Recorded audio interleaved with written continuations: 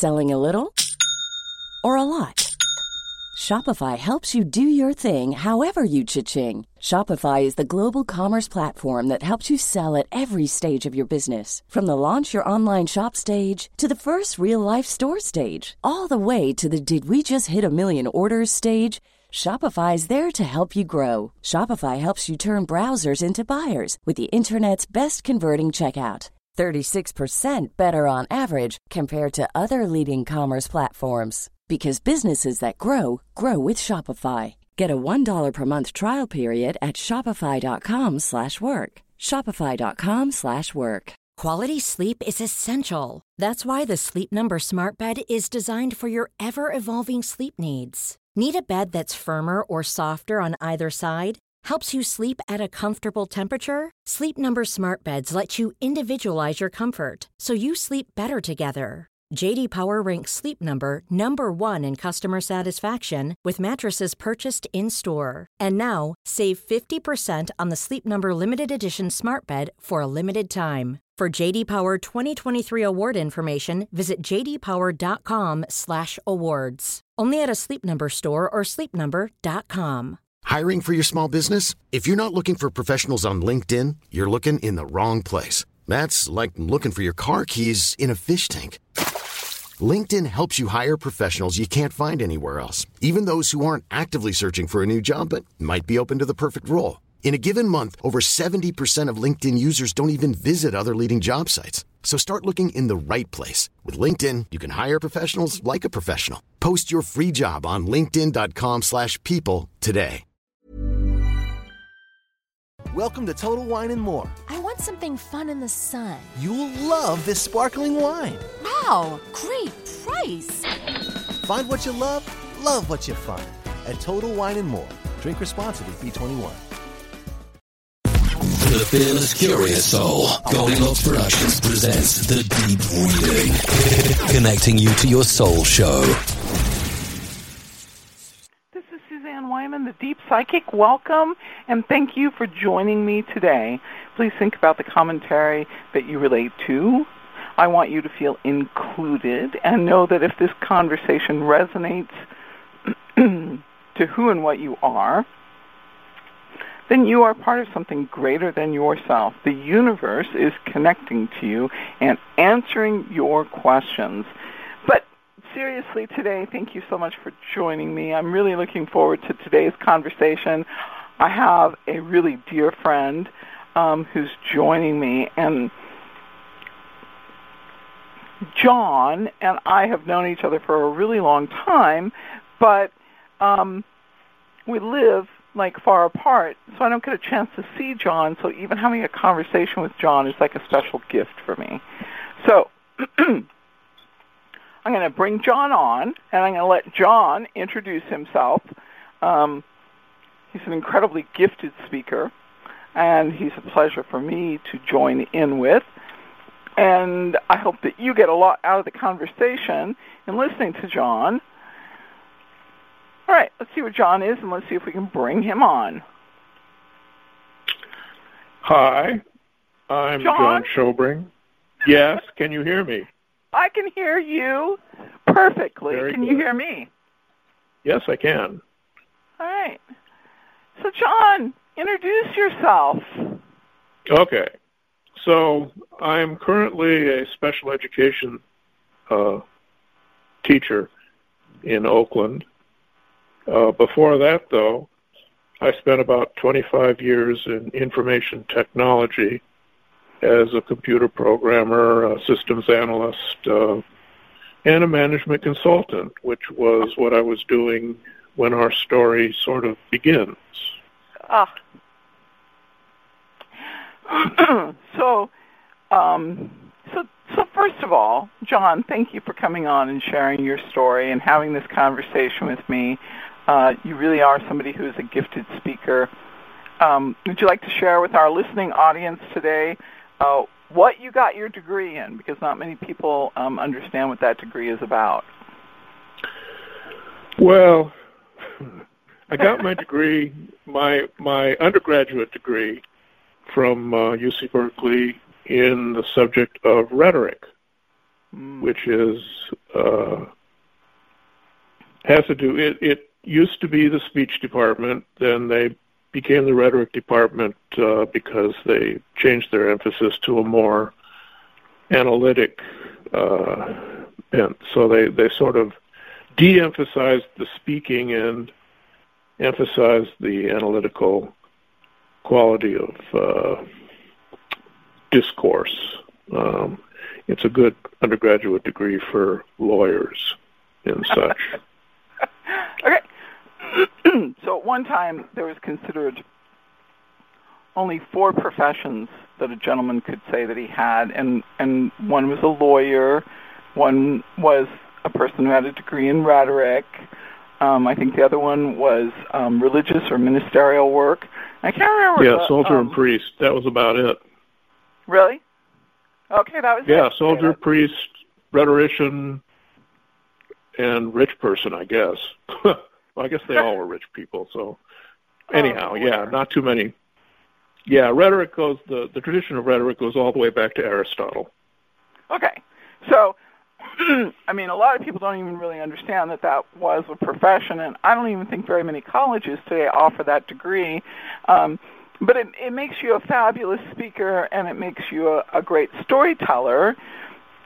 So tell the story about that simple decision that you made and what happened when you entered into that journey, because it is a great story. It's a simple decision, but it's a good story.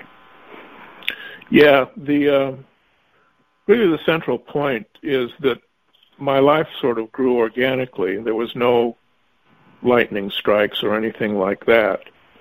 It's just simply a series of small decisions, small twists and turns, and for me winding up where I am.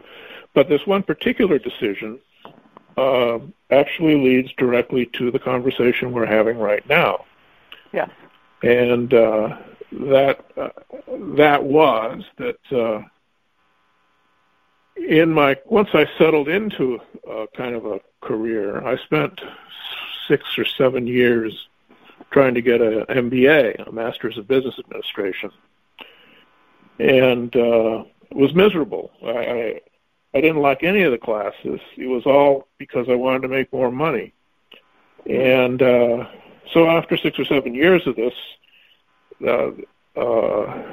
I made up my mind. I finished the last. It was a class on auditing.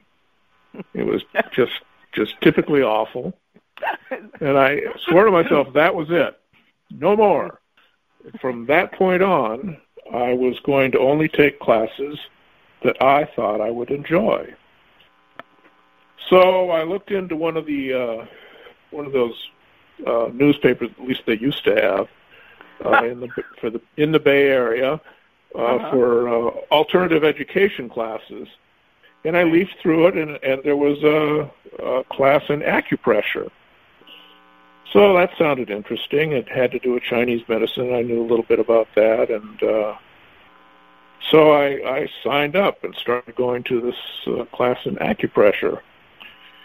So, and I enjoyed it, and in fact, I wound up getting certified as a massage therapist in acupressure.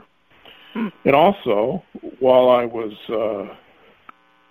taking the classes, one of the classes I took was in shiatsu, and that led to ongoing massages with this guy who was a very, very good. He had studied in Japan,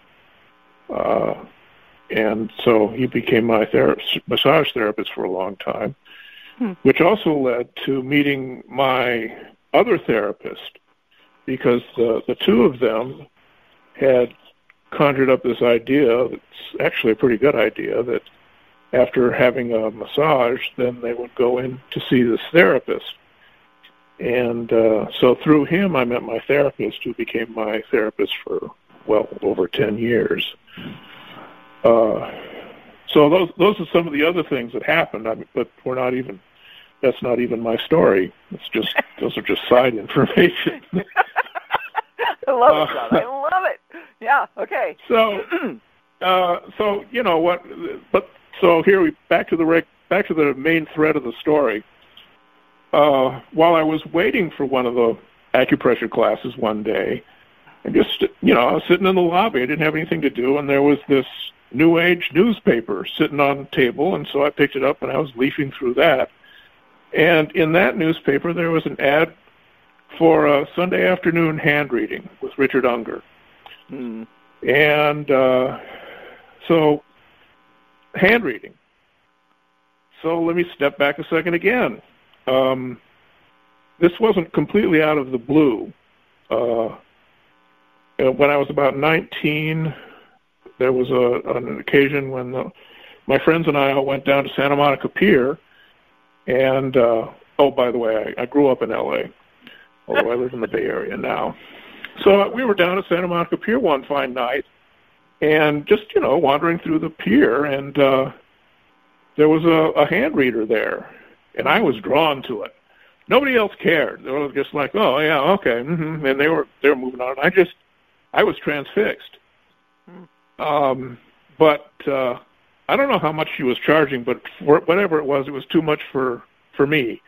I was just 19. Whatever it was too much money. So I just kind of let that go. Then when I was about 28 or 29, I was at a Christmas fair in San Francisco, and there was another hand reader there. And this time, I could afford it. Although, he said, this guy says, just donations, whatever you want to pay.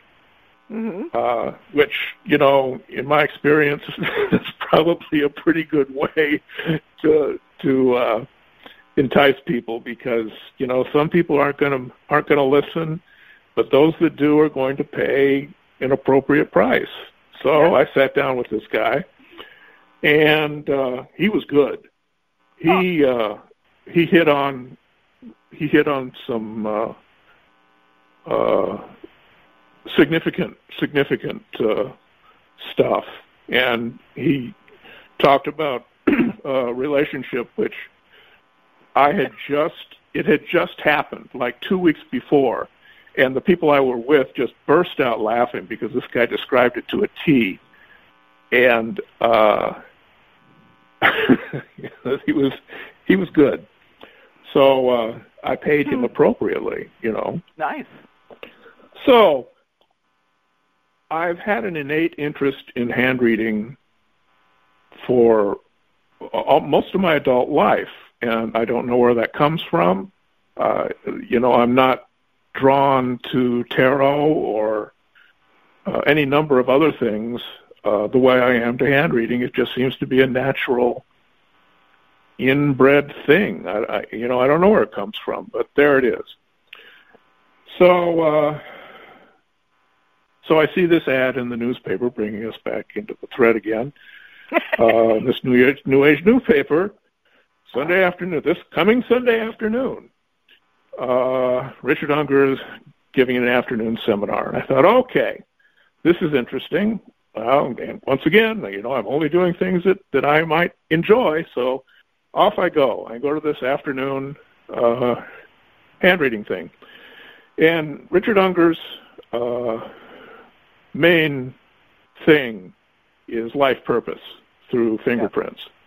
So it was, the afternoon was basically fingerprint analysis, nothing to do really with the lines in the hand or anything like that. But once again, he was, he's good. Yeah. Richard Unger is good. Let me say that right now. So I was very impressed, and, we did the thing. And by the way, my life purpose is service. So, just, so what is it? The life purpose is service, love, and two others. I didn't prepare that part. Anyhow, at the end of this afternoon thing, he said, oh, by the way, next weekend we're having a weekend intensive in hand reading.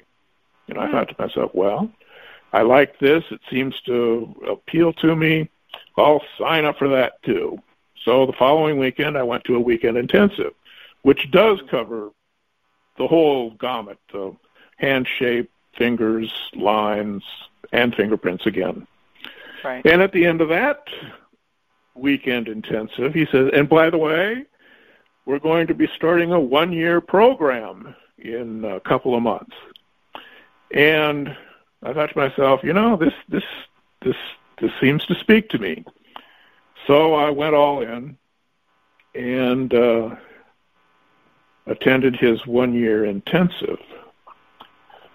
So toward the end of the year, the class, we all start doing things, we rented a space at the Ren Fair, and we went to other New Age things to perform do hand reading, which leads me to where Suzanne and I met, because also at some point along this way, I'm not sure exactly where, but I also became acquainted with J. Owen Swift, another right. was a very good handwriting. He's died, but his system was really quite different from Richard Unger's. He incorporated astrology and tarot into handreading, which made it all the more interesting to me.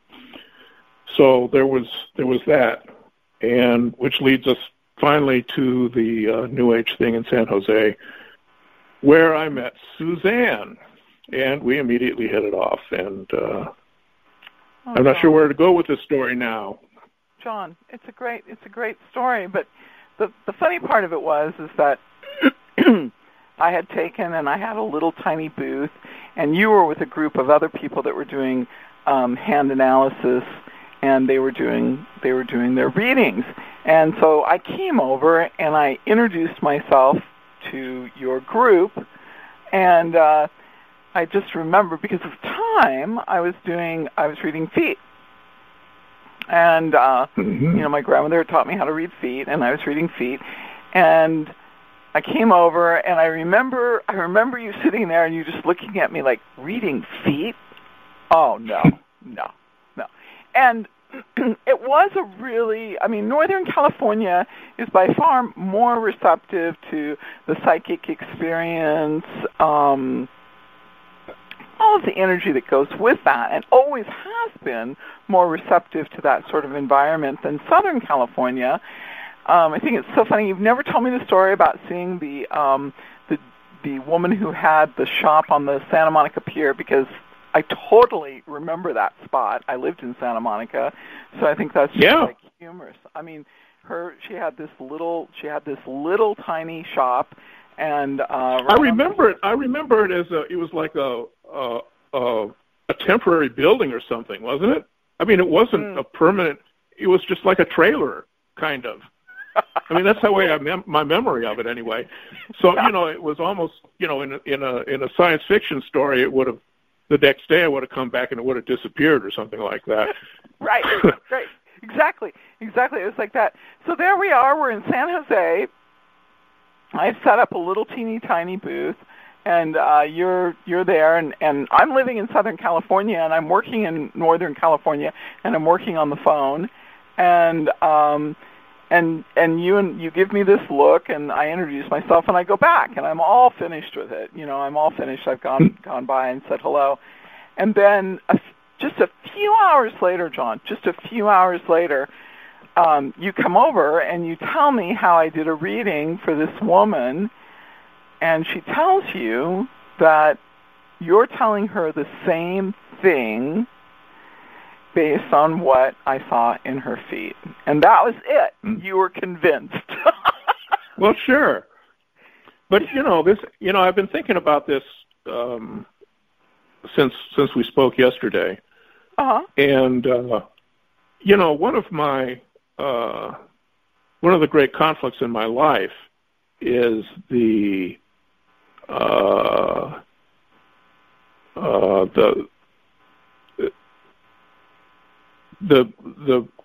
contest between the logic and the intuitive. And if I don't have, that's, it's what kind of prevents me from doing this more than I do, because there's this ongoing skepticism I have unless I have some kind of proof. So, I may be, as intuitive as can be, but it lives, it isn't a comfortable, it's kind of a dichotomy. It isn't comfortable for me to live with this intuitive power. So, I had to have somebody, okay, so this person, we agree, saw the same things, okay, now with that logical connection, I can, okay, now we'll move on. I can, I talk to you and I feel like I've been verified somehow, had some kind of verification.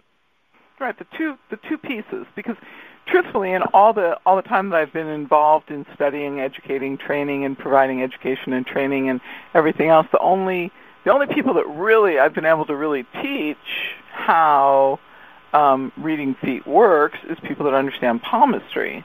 So it is kind of an interesting piece. So you and I sit down and we talk, and remember, we're at a convention, and you and I sit down, and I don't know, did we talk for 3 hours? I don't remember if it was 2 or 3 hours. Yeah, it took a long time. Yeah. Yeah. And I do a past life regression on you there. Did we do that? I've been thinking about that too. Was it that time, or was it when we worked together later on? No, it was that first time we met. Okay. All right. Yeah. So that was. Okay then. Yes, I remember. But I remember the regression. Yes, indeed. Yeah. So we do that, and then and then that's it. You go back, and I go back to work, and that's how we meet each other, and then we go forward, and we set up different situations because we want to work together, because you want to see the tie between what's in the palms and how that shows up in the feet. So the feet are holders of chronic information. They tell us the story of your health. They tell you the story of ongoing conditions. They tell you how you process your emotions. They tell you how you feel about luxuries. And from the time you're born till the day you die, you can be identified with your footprint. So we footprint a baby, and your footprint changes so little that the day comes that you die, we can identify who you are based on the print that was taken of your foot when you were born. I always think that's an interesting piece of trivia. Whereas hands are the holders of acute information, and so, it's a very different process. But the overlaps and the pieces that, you see in the feet, you see in the palms, and on it goes like layers. So you and I begin this conversation, and we discover that, it's fun to look at somebody's hands or their feet and talk about the person as if they're not there. Yes. So we really, I really wish that we had more time and more opportunity to do that sort of thing, because it was so much fun. But with me to present the process of complete intuition, and you having to present the logic. And I understand the logical mind. My father was an inventor and a chemist, and scientists, it's about logical results that can be reproduced again and again, and they're accurate. And so your mind goes to that process, and I get that. I totally get that. And when somebody does that part of the work, I'm totally free to do the completely intuitive work. And and then, of course, every now and then, we would sit down with somebody, and we would talk to them, and all of a sudden you would look up at me, and you'd just be like, that's not in there. Where are you getting that from? So, yes. Where'd you get that, Suzanne? And you would always look at me like, No. Now you've jumped off. You're not in the land of analyzing a palm. You're in the land of intuition and psychic stuff.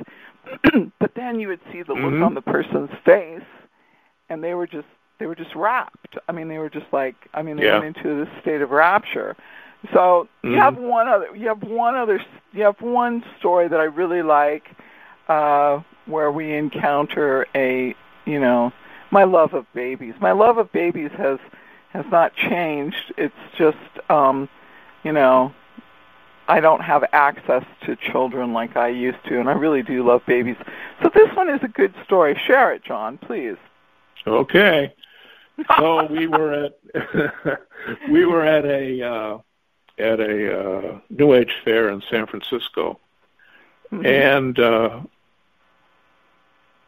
it had either, I don't remember if it was Richard Unger or J.O. Swift had talked about this particular line in the hand, which, once again, after speaking with you yesterday, I've been thinking about it, and it had something to do with, like you said, the parent's treatment of the child, not something that was wrong with the child. It was child. And I wish, I can't remember what the line meant or anything or where it was, but it was up. It was one of those things that we had just recently discussed, and we had talked about it ourselves. And here comes this baby. We look at the hands, and there is that line. And the two, Suzanne and I saw it at the same time, kind of gasped, looked each other in the eye. And the mother, of course, picks up on this. And so what do you see? What do you see? And my inclination, of course, is to be blunt and tell her exactly what the line is, which diplomatically was just not the thing to do. And Suzanne was presented it. It was masterful in told the mother exactly what it meant, but in a very, very soft way that the mother could accept without feeling cornered or being accused of something or anything like that. So, yeah, my inclination to be, it's the only way I can, the way I work, I can't be diplomatic. Just from my upbringing, being diplomatic doesn't work for me. I feel that my feeling is that I have to be straightforward and unvarnished, which I recognize is not always the wisest course of action. So yeah. I don't know if it necessarily reflects wisdom. I think that the message, there are people that are drawn to that. They want the complete and unvarnished truth, and they want it told to them in a very simple, straightforward way. But the difference is that if you're working in public, a lot of hours, a lot of people are very afraid of talking to somebody who's intuitive. So yeah, it's just the way it is. So you and I once again go to work at another event, and we're working. And this one had to be in San Francisco.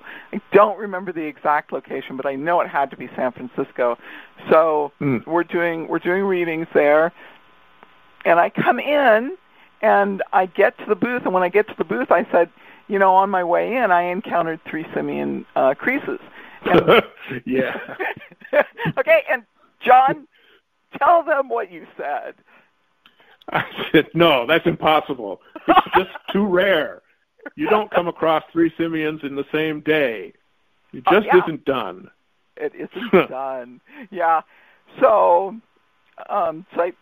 I had stopped and gotten a cup of coffee, and I had gotten a pastry, and it was all in the convention hall. And so I took you back through, and I go, yeah, do you remember me? We talked earlier, and the person looks at me, and they go, yeah, I remember. I go, this is another person who's a hand reader. Would you please hold your hands up and show them your palms?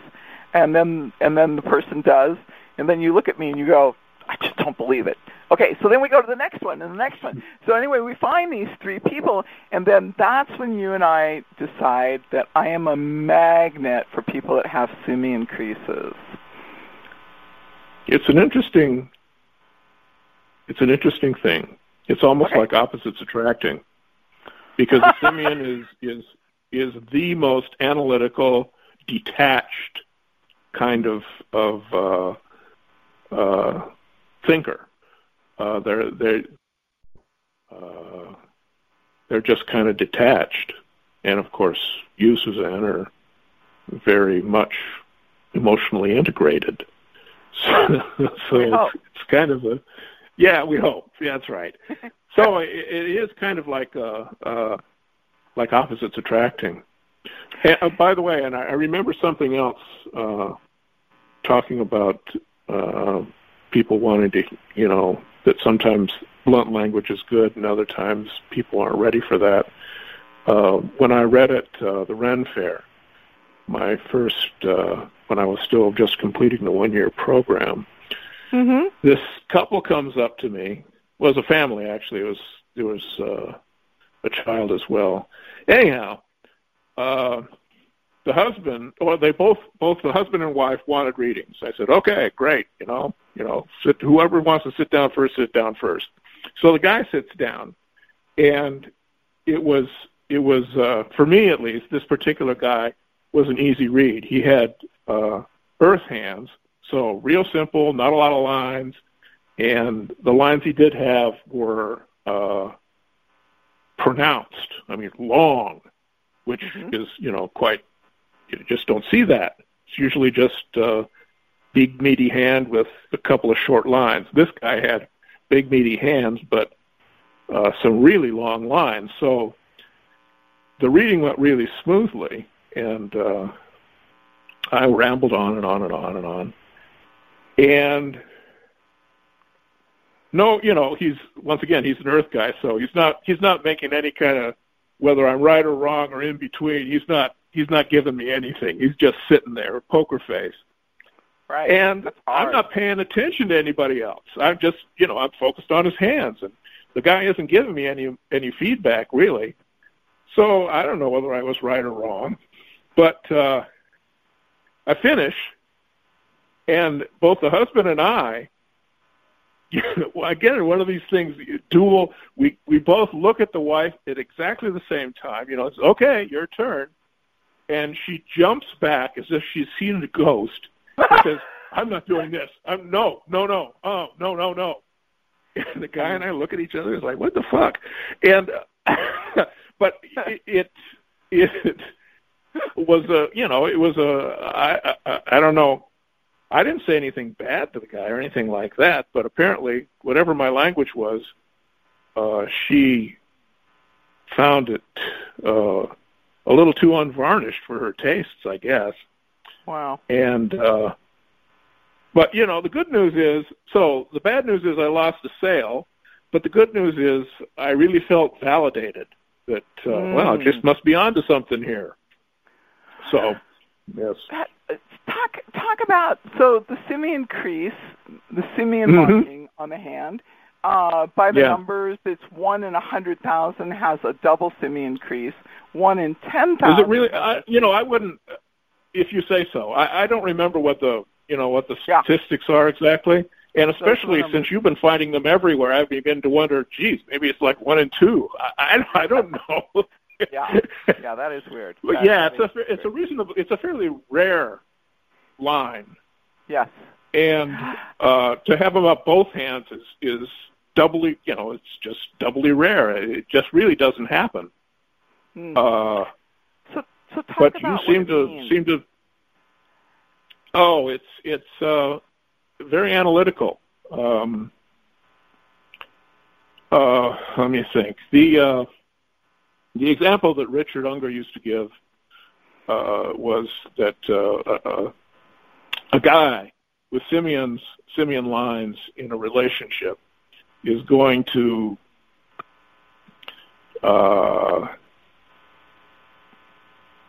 if he's feeling like he's drawing closer to his partner, will present to the partner saying, I believe it's time for us to move to the next level. Something completely, almost a parody of trying to relate emotionally without the emotion. So that the people with simians can be quite socially awkward. But they're highly analytical. They're very, in the world of analysis, the simians, they're at the top of the heap. So I always say when I see a simian crease that you're an individual who is capable of acts of genius, but your great struggle is finding placement and belonging. Because simians tend to create an opportunity of genius that nobody else has ever done. So they struggle, emotionally and mentally in their 20s and 30s, and it usually isn't until their 40s or 50s that they find their place where they really belong, they find acceptance, and they separate their emotions from themselves. So their emotional process is like over here in the other corner of the room, and then there's them, and then there's the logic and analysis. So dealing with a simian is always difficult because they don't want to acknowledge their emotions. Yes. See, you've had lots of practice talking to these people. It's been I'm not in the mix like you anymore. So what you said is this all sounds. You're right. You said it much better than I could. Oh well, John, it's easily corrected. We just do a psychic chair together, and all of this will come flooding back to you. Yes, you're right. Yeah, it's just Rich has a modified simian crease because I really love the story of a simian. A simian child to raise is just really a lot of work for a family, parents in particular, because they want one toy. They want to eat their food one thing at a time. Yeah, right. They like to do one thing. And life isn't like that. Yeah, Richard. Go ahead. Yeah, Richard Unger used to say that you got a plate in front of you. You eat all your peas, then you eat all your mashed potatoes, then you eat your main course. Yeah. It's all focusing on one thing at a time. Yeah. So it's not much fun for parents to raise a child like this because they don't, if they have other children or they have something else to do, they're not really so concerned with, obviously people that are really into children and have a lot of time and creativity and resources are going to nurture this. But Rich's hand has a modified simian crease, and I forever tell him, it's your parents, they broke it. But that's not very nice. But it brings us back to the story of the baby, and I do remember that perfect moment with the two of us bent over, looking down at this baby's little palm. It must have been about 14 months old. It was in the stroller. Yeah. You and I are bent over this tiny little infant, and we're like, oh, let me take a look at your hand. By the way, children are not willing to share the information of their feet and palms. They are not. They kick up this most deaf. Yeah. They know the value of it. Intuitively, the little babies know this value. So we open up the baby's hand, and we look in there, and at the same moment, you and I look up at each other, straight in each other's eyes, like about a matter of, 3.5 to 4 inches from one another, and we're like, oh, no. Oh, no. And it's like, oh, no, the mother did it. She ruined it. Oh, God. So, no parent. Parents make mistakes because that's life. But no parent wants to hear that they really missed it. So it is a tough dialogue. But I think the marking, if I remember correctly, had to do with the fact that the child was born with this beautiful line of clear communication from inside itself to outward expression, and through this negative chatter in the home, that line had been taken and formed into broken pieces in a really short period of time So we knew it was quite serious. So it was really kind of an interesting process. So here's a tie in the thinking. Richard Unger became involved. What is that institute in Switzerland? He became involved in a project of taking and documenting the prints of the hand and the fingerprints and the use of print. Yeah, he that was always his thing, taking and documenting handprints and fingerprints, because this whole thing of life purpose in the fingerprints is, once again, his main thing, and his vision, he felt his purpose was to establish make hand reading legitimate, basically, to bring it into the workaday world. Mm-hmm. So basically, this thing in Switzerland was basically him branching out into Europe with his Institute of Hand Analysis, and that's so now he's international. He's established this school here, and he's got branches in Europe, and there's some kind of deal in Switzerland. I don't follow it, but I was up there in Northern California, and I talked to him one time, and he was and they were collecting palm prints and fingerprints of people that were criminals, and they were taking and trying to come up with some sort of analysis, because your feet, your toes and your feet and everything else have the same print process. So, but what was interesting is that Richard, what was I going to talk about with Richard Unger? Richard Unger is somebody who really understands the process of logic and analysis, and he's got a simian. Yeah, he does. Huh. Yeah. Well, just as a side note. That's something I don't remember. I did a reading for him, I think, in 1990, and I've had some conversations with him, and he's always been, no matter when I've called him, he's always taken my phone call. He's always talked to me. He's always shared information with me. He's been absolutely wonderful. He really has. So, but talking about working together as two very different people, that is the most fun for me. It is really, really fun because, you stay in the place of logic and analysis and wanting irrefutable proof and looking at the evidence, only at the evidence. And, I'm much more comfortable with moving into my intuition.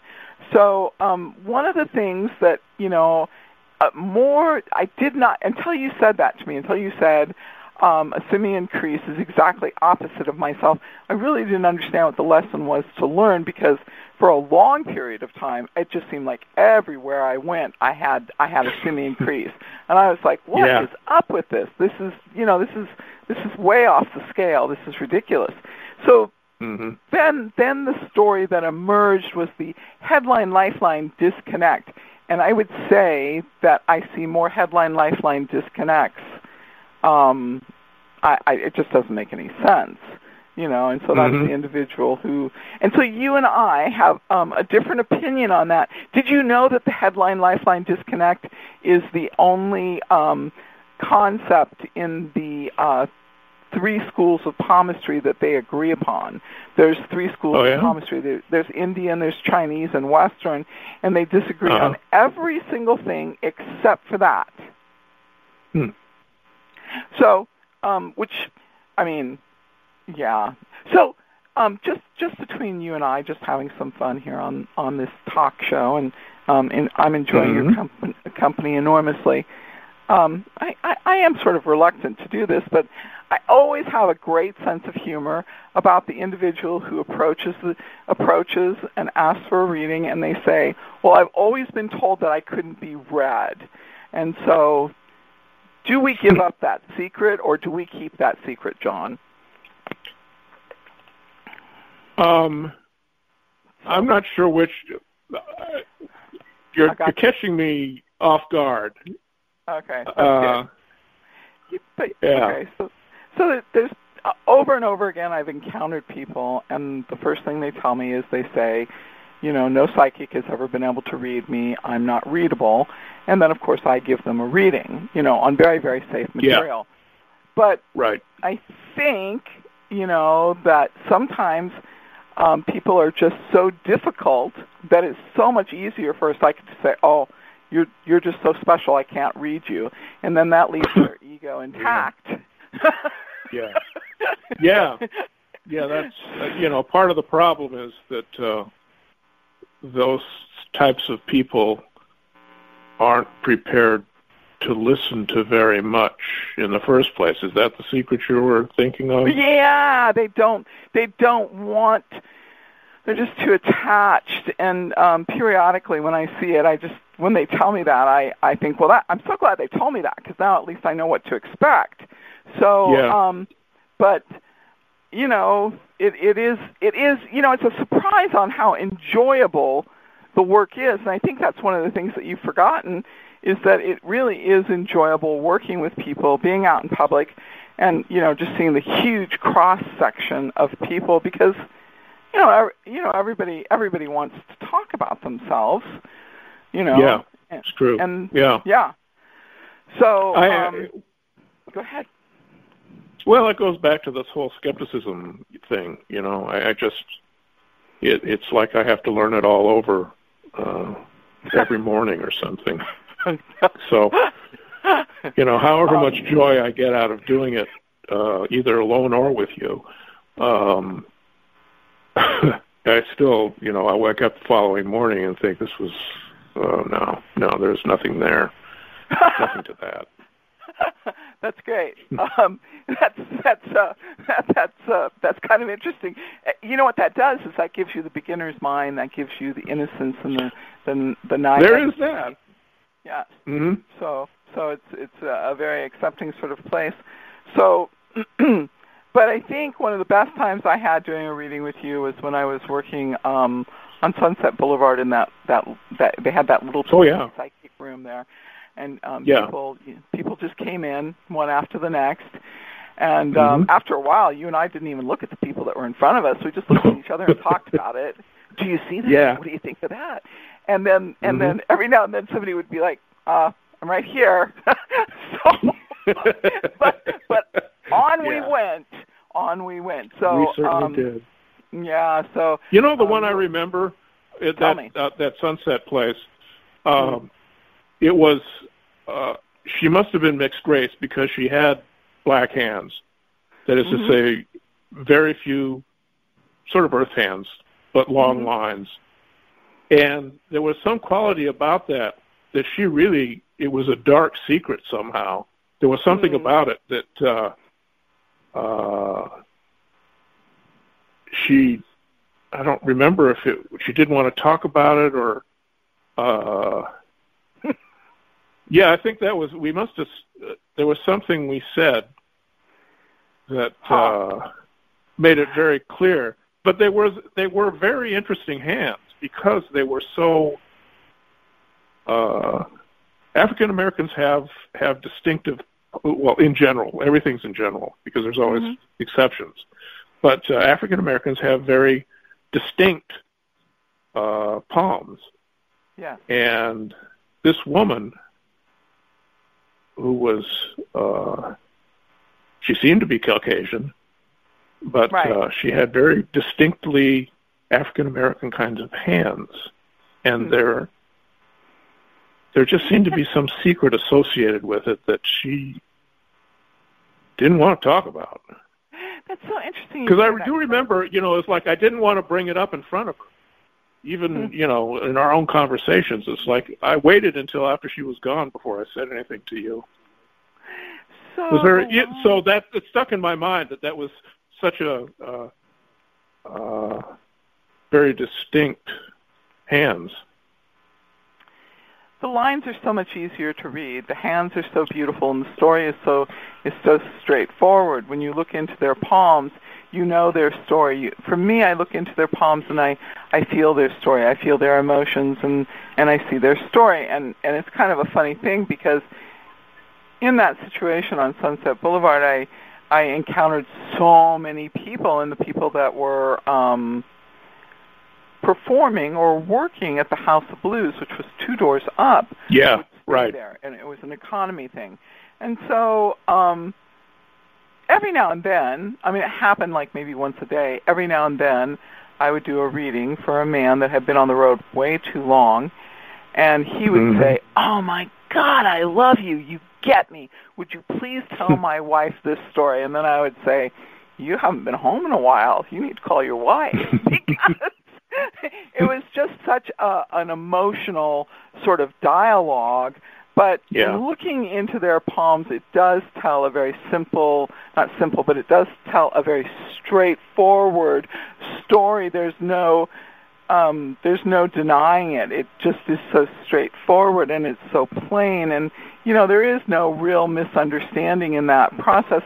And it's funny because I'm trying to think. I mean, I remember this person's lines, and I just remember, the one thing I do remember is her extraordinary headline. But, and there in Hollywood, you don't know. I mean, you don't know if you're talking with somebody who's, you know, a really, you know, I'm not really up on television, so you don't know if it's somebody who's really kind of a celebrity, because I made that mistake many times. Or if it's somebody who's come into the hotel and has come to see a client for the exchange of cash. You don't know who you have encountered, because Hollywood is an extremely wide berth in its situation. So it's interesting, but you also don't really know the destination. And I saw everything. I mean, I just, you know, a hotel on Sunset Boulevard is just sort of like a great cross section.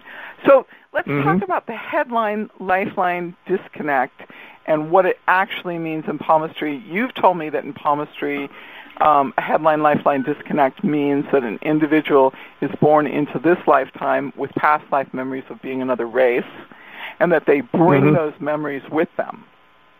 Yeah. Well, I don't know how much.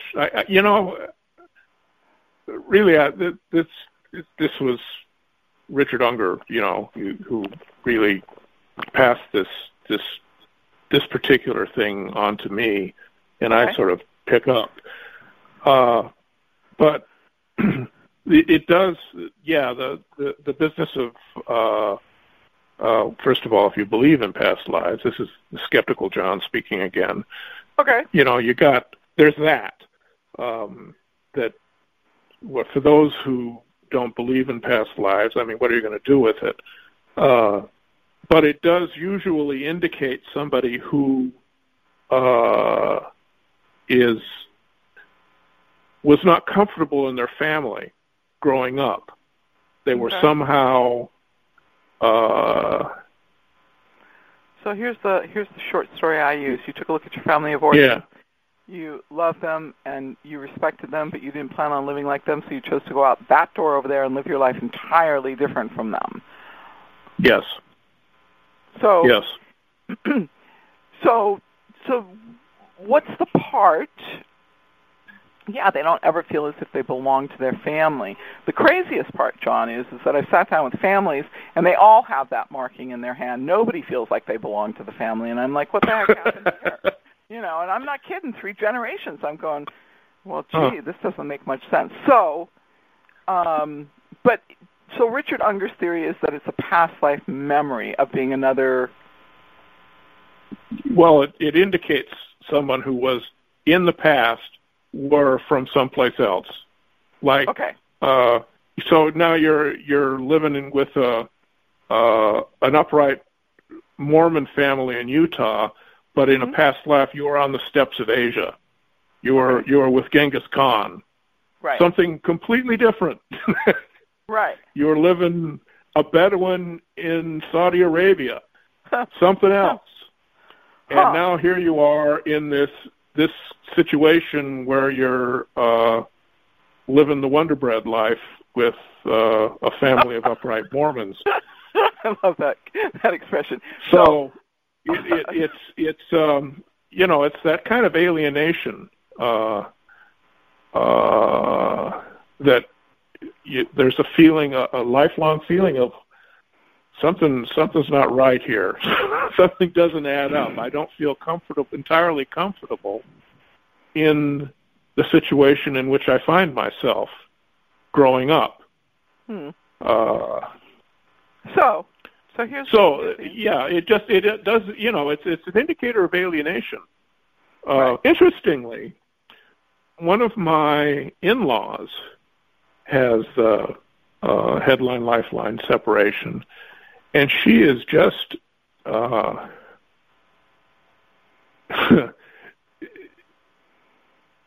it's just a blank wall. I suggested this to her, and I'm confident that it applies, but she was in complete denial. It's like, no, I'm just fine. I love my sisters, and everything is fine and dandy.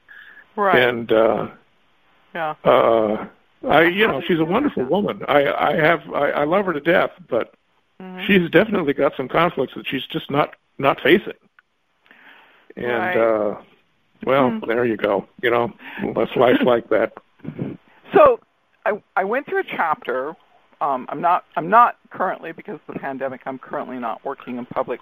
But I went through a chapter where as many as 90% of the people that showed up to get their palms read all had the headline lifeline separation, and I mean like a big separation, John. You could lay your finger across that opening. Yeah.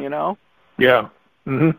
And I thought, what is going on? I mean, really, what is going on? So what was the context? Where were you? Where were these people coming together? It was a party. It was just a gathering. Okay. Yeah. Okay. Not anything specific. It's not like I can say like I did the corporate party for, the corporate Christmas party for Sony or something like that, and say, it was those people. But it was just a continuous theme that emerged again and again. And so these people, so once again, these people, so they all had some kind of affinity. I mean, they were gathered together because they were all friends, that kind of thing. Is that what you're saying? No, they were all, they're usually, when they're large parties, they're usually work parties. They're usually year-end corporate parties. They're award ceremonies. Well, I'm still, I'm looking for some kind of common thread, and I don't. So this was. I'm still trying to understand why were these people all together? Oh, it's just a corporate party. It's just a corporate party. All right. Yeah, corporate party. All right. So culturally. Yes. Culturally, these people are drawn together into some kind of corporate culture. Wow. That's why that whatever, it doesn't really matter, but whatever this corporate culture is they're hiring in these alienated people for whatever, whatever reason. It must work. It must, there must be some, for whatever it is they're doing, that particular quality. I would agree with you, John. Ordinarily, I would agree with you. But I'm going to tell you something that I found that 90% of these people in each one of these parties for a period of 10 years all had this headline lifeline separation. So it was not. It was like whether I went to a grad night, I went to a small gathering in Long Beach, I went to a home party. It wouldn't matter. I would encounter, as much as 90% of the group having this marking, to the point that I just about thought I was going to die of boredom giving the same sort of commentary. You looked at your family of origins. If they told you were adopted, you'd be like, God, that makes so much sense. So I just found that there was just this mass of people, and then right? That's you have told me after the Simeon Crease, the headline lifeline separation is the rarest marking that there is. Period. No ifs, ands, or buts. All right. That's what I don't remember saying that, but if you say so, okay. Well, okay. How about in your readings when you looked at people? How many? I mean, you have a very clear memory of one. This isn't a question, like a question and answer session, but you know, you can tell me the different times when you've seen that marking with people that you know. The one of your in-laws, they have that marking and they're in complete denial of its meaning. Yes, I mean, it's true. It sticks in your head. It really sticks in your head. You look at them. So I began to see a pattern. There was one pattern that emerged. One was that these people that had that, they chose people that were deeply bonded to their family. So so in the coupledom, the person who felt alienated from their family received a very warm and loving family. So that was their reward. And then the other person who had a really deep connection with their family received loyalty from this person who felt alienated. So I saw this sort of coupledom sort of pair up. And in fact, so much so that I would sit down with somebody and they would say, I'd say, well, is your, I'd see this marking, separation marking, and I'd say, oh, okay, where's your husband or your significant other? And they'd say, oh yeah, they'd bring him over. And I would look at the person and I would just be like, okay. And it was, it was obviously two people that were extremely different. I mean, extremely different. So, finding placement. But after a while, I came up with my own theory. It's not an accepted theory, but I encountered so much of it, I had to come up with an opinion. And, so that's still a conversation, for another time. But there we are in the land of palmistry. So tell me the one thing that you think of when you think of palmistry and how it ties to reading feet. I mean, how you as a person sort of like got that feeling, because you have a lot of the basic information of reading feet, the wide foot, the narrow foot, the shape, the fingernails, everything. I wish you wouldn't have left me on this note. You should have warned me. I can't think of anything. I'm sorry. I'm just not... John, all right, forget it. It's okay. That's so funny.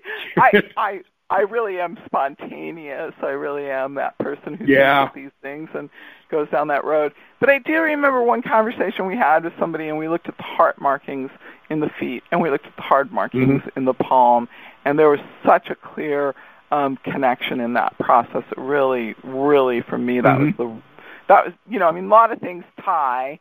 It's sort of like you have to learn them in order to tie them together. But the heart markings and the heart markings in the palm, they always seem to sort of, match up real effortlessly. Well, John, you've been a great conversation. Well, thank you.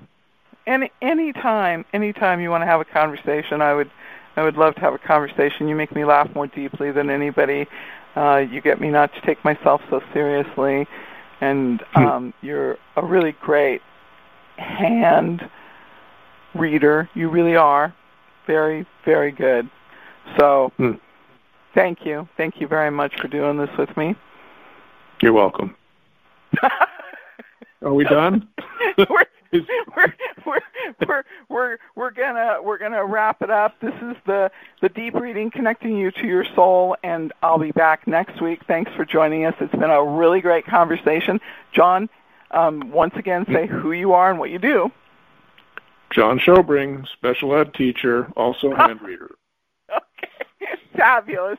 Thank you very much, and we'll be back next week. Have a great day. Thank you. Bye-bye. Become a Goldilocks Productions VIP patron. Receive exclusive access to live stream special and other epic perks. Join the Goldilocks Productions VIP community today. Even when we're on a budget, we still deserve nice things. Quince is a place to scoop up stunning high-end goods for 50 to 80% less than similar brands. They have buttery soft cashmere sweaters starting at $50, luxurious Italian leather bags, and so much more. Plus, Quince only works with factories that use safe, ethical, and responsible manufacturing. Get the high-end goods you'll love without the high price tag with Quince. Go to quince.com/style for free shipping and 365-day returns.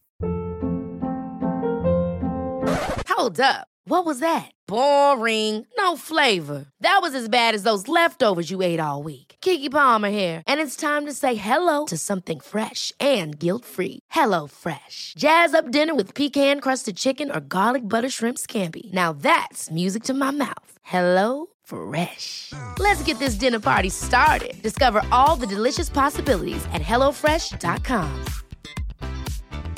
Mom deserves the best, and there's no better place to shop for Mother's Day than Whole Foods Market. They're your destination for unbeatable savings, from premium gifts to show-stopping flowers and irresistible desserts. Start by saving 33% with Prime on all body care and candles. Then get a 15-stem bunch of tulips for just $9.99 each with Prime. Round out Mom's menu with festive rosé, irresistible berry chantilly cake, and more special treats. Come celebrate Mother's Day at Whole Foods Market.